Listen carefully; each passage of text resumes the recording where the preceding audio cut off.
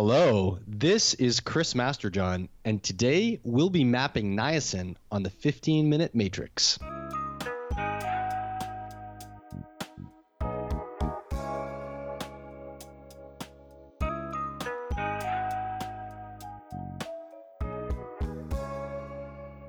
Welcome to the 15-Minute Matrix. I'm Andrea Nakayama, functional medicine nutritionist and your host.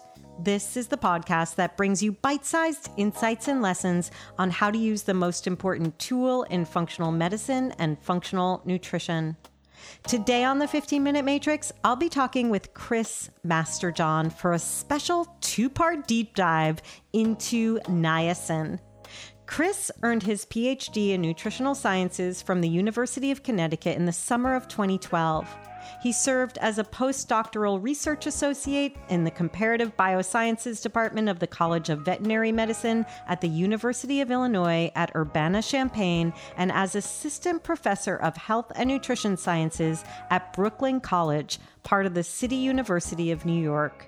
He now works independently, producing educational content about nutrition.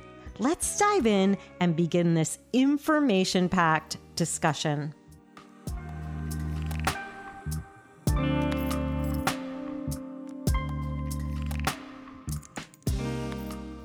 Chris, welcome to the 15-Minute Matrix. Thank you so much, Andrea. It's great to be here. I'm super excited to talk to you. As I was telling you, I've been a fan of your work for a long time now, and there's so many different topics that I would love to talk to you about.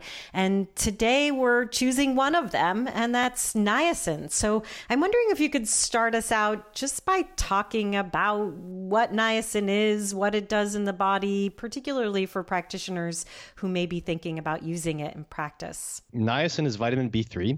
And it does a handful of things. Niacin is used to make NAD and NADPH. NAD and NADPH are universal in energy metabolism. NAD, or often called NAD+, is involved in oxidative reactions that break things down. And NADPH is involved in reductive reactions that build things up or recycling things. So you're using NAD plus to break all your food down for energy, whether it's protein, fat, or carbohydrates. Breaking it down requires NAD plus. You're using NADPH to defend yourself against oxidative stress, as an example in recycling glutathione, which is the master antioxidant of the cell. Yes. You use it to recycle nutrients. So folate, for example, many steps in folate metabolism, including making the methyl group of methylfolate, which is ultimately going to support a whole other process called methylation that, practitioners are probably at least somewhat familiar with. Absolutely. NADPH is playing a role in numerous steps in folate metabolism. NADPH is needed to recycle vitamin K. Vitamin K is famous for blood clotting, but it's also needed to support putting calcium into the right places like your bones and teeth and keeping it out of bad places like causing kidney stones or contributing to cardiovascular disease. And vitamin K also plays lesser known roles. For example, it's involved in making a hormone that your bones produce called osteocalcin, which is necessary for fertility, insulin sensitivity, insulin production, and utilization of energy while you exercise. Vitamin K is playing a role in myelin synthesis. It probably plays a very poorly recognized role in the electron transport chain, in fact, and there's a ton of vitamin K in the cell is actually found in the mitochondria where you would expect it to be were it participating in the electron transport chain. And the structure of vitamin K is very similar to that of coenzyme Q10. So it's possible that someday those little textbook figures that show where CoQ10 is playing a role in energy metabolism, there'll be a little bubble for vitamin K in there. All those functions of vitamin K are all dependent on niacin because you need NADPH to recycle it. NADPH is also going to be involved in building neurotransmitters, cholesterol, fatty acids, nucleotides, and in fact, even NAD plus and NADPH require NADPH to be synthesized because just all the players in energy metabolism are requiring energy to be built up. And then in addition to the roles in energy metabolism, NAD plus is irreversibly hydrolyzed and broken down in 3 key areas. One is in DNA repair. The other is in lengthening telomeres. Telomeres are the ends of your chromosomes that are thought to be needed to be continually lengthened in order to prevent your cells from running out of the ability to keep replicating as you age. And it is also irreversibly hydrolyzed in neurotransmitter release. So every time you release a neurotransmitter, which is like many times a second, you are irreversibly hydrolyzing NAD+. When you do that, so in energy metabolism, you're just transferring electrons back and forth. So NADPH got to get recycled. NAD+, goes back and forth between NADH. You're not using up the niacin.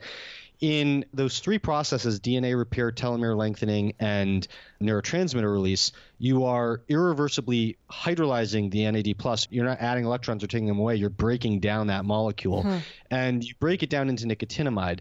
Now, nicotinamide, first of all, nicotinamide has a negative feedback loop with all 3 processes. So if you generate nicotinamide, the nicotinamide will inhibit the enzymes involved in telomere lengthening, DNA repair, and neurotransmitter release. That's extremely common theme in biology, is that if you're making something, the thing you're making will probably inhibit the making of it because you don't want to build up too much. There's a risk of nicotinamide accumulation. One is that if you don't get rid of it, you'll inhibit all those essential processes. Right. The other is that when you do get rid of it, you get rid of it through methylation. And, before I mentioned that you need NADPH to recycle folate to support methylation, yet you will sap methyl groups by using them to detoxify nicotinamide if you don't clear away that nicotinamide. So the ideal thing for you to do with that nicotinamide is to recycle it back to NAD+.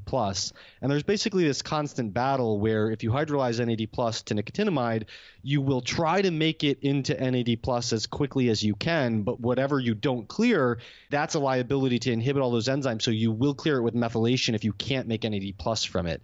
And for this reason, there's a lot of interest in alternatives to the normal nutritional supplements of niacin. So niacin, or nicotinic acid, and niacinamide, also known as nicotinamide, are the 2 main forms of niacin that are used in supplements. There are some others that are derivatives of that, but it's just those 2 are basically it. And then new kids on the block are nicotinamide mononucleotide and nicotinamide riboside, NMN and NR. The interest in those is that those are halfway up the ladder between nicotinamide and NAD+.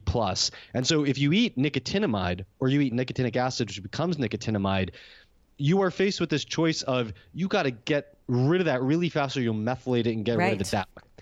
If you take NMN or NR, you cannot methylate it until you make NAD+, hydrolyze the NAD+ to nicotinamide, and then you can methylate it, right? So most niacin, when it comes in, faces this 2 alternatives. Either you methylate it or you make NAD+. Those have to make NAD+.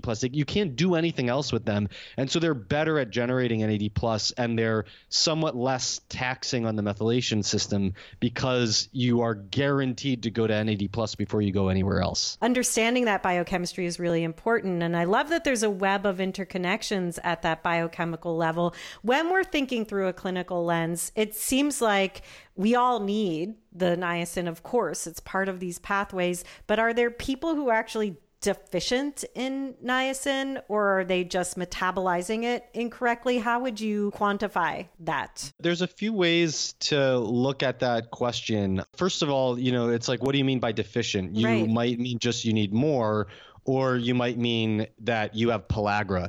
And so classically, pellagra is the severe form of niacin deficiency. And pellagra is, there's probably people with pellagra that are unrecognized, but it's nowhere near as common as it used to be. So pellagra was common when diets in the southern United States were based on corn. Columbus came over and he found natives using corn. He spread the use of corn, but he did not spread the process of nixtamalization, which is soaking the corn in an alkaline medium, which frees the niacin. And so corn, if you just eat unprocessed corn, and actually this is true of all grains, but corn is particularly bad, like well over 90% of the niacin is unavailable.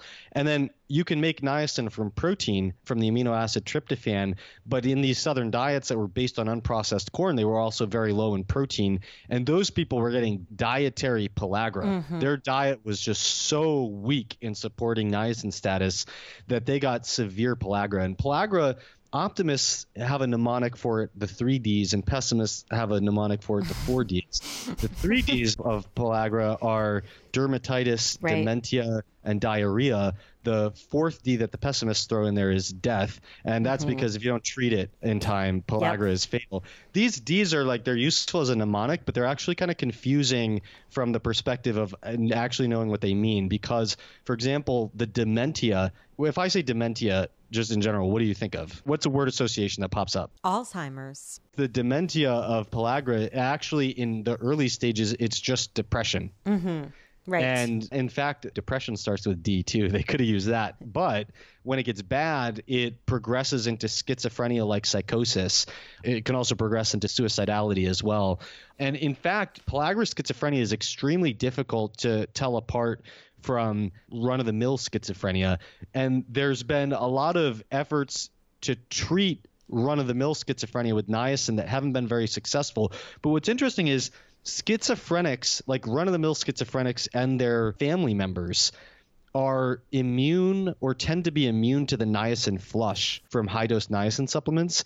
Even though niacin therapy doesn't really treat run-of-the-mill schizophrenia, there probably is something that we need to research that is an underlying difference in niacin metabolism that is a fundamental cause of run-of-the-mill schizophrenia. Exactly. Something at the pathophysiology that exists for that individual that could have to do with their metabolism and even their methylation. So the flush of niacin is specific to nicotinic acid and is not methylation related. But who knows, right? Like I have no idea what the defect in that metabolism is. So it could be almost anything. It would just have to be something that reduces either the circulating nicotinic acid levels by diverting it into some pathway more quickly, or maybe is related to the receptor that nicotinic acid is acting on with a reduced sensitivity there. I don't know. To go back to things that we actually know, the schizophrenia-like psychosis of pellagra is cured within minutes of consuming niacin or high-quality food.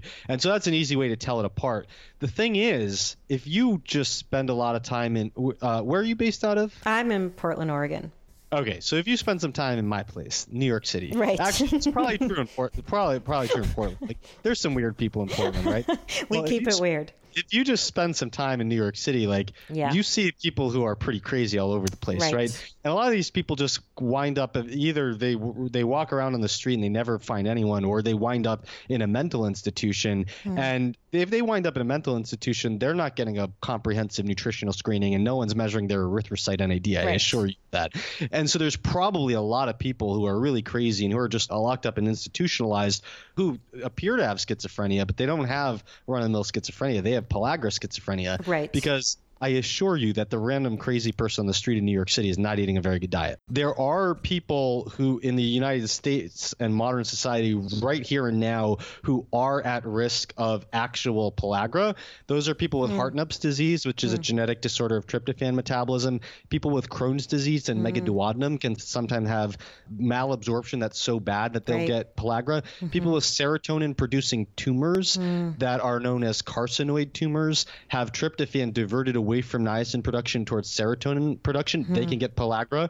And there are drugs that impair niacin synthesis. That's mainly isoniazid and anti-tuberculosis medication, Imuran and 6-mercaptopurine, which are immunosuppressives, and 5-fluorouracil, which is used in anti-cancer. And get this, levodopa and carbidopa used for Parkinson's disease. Wow. And then alcohol. Whoa. So alcoholics can have every vitamin deficiency because if they're really bad alcoholics, they often don't eat.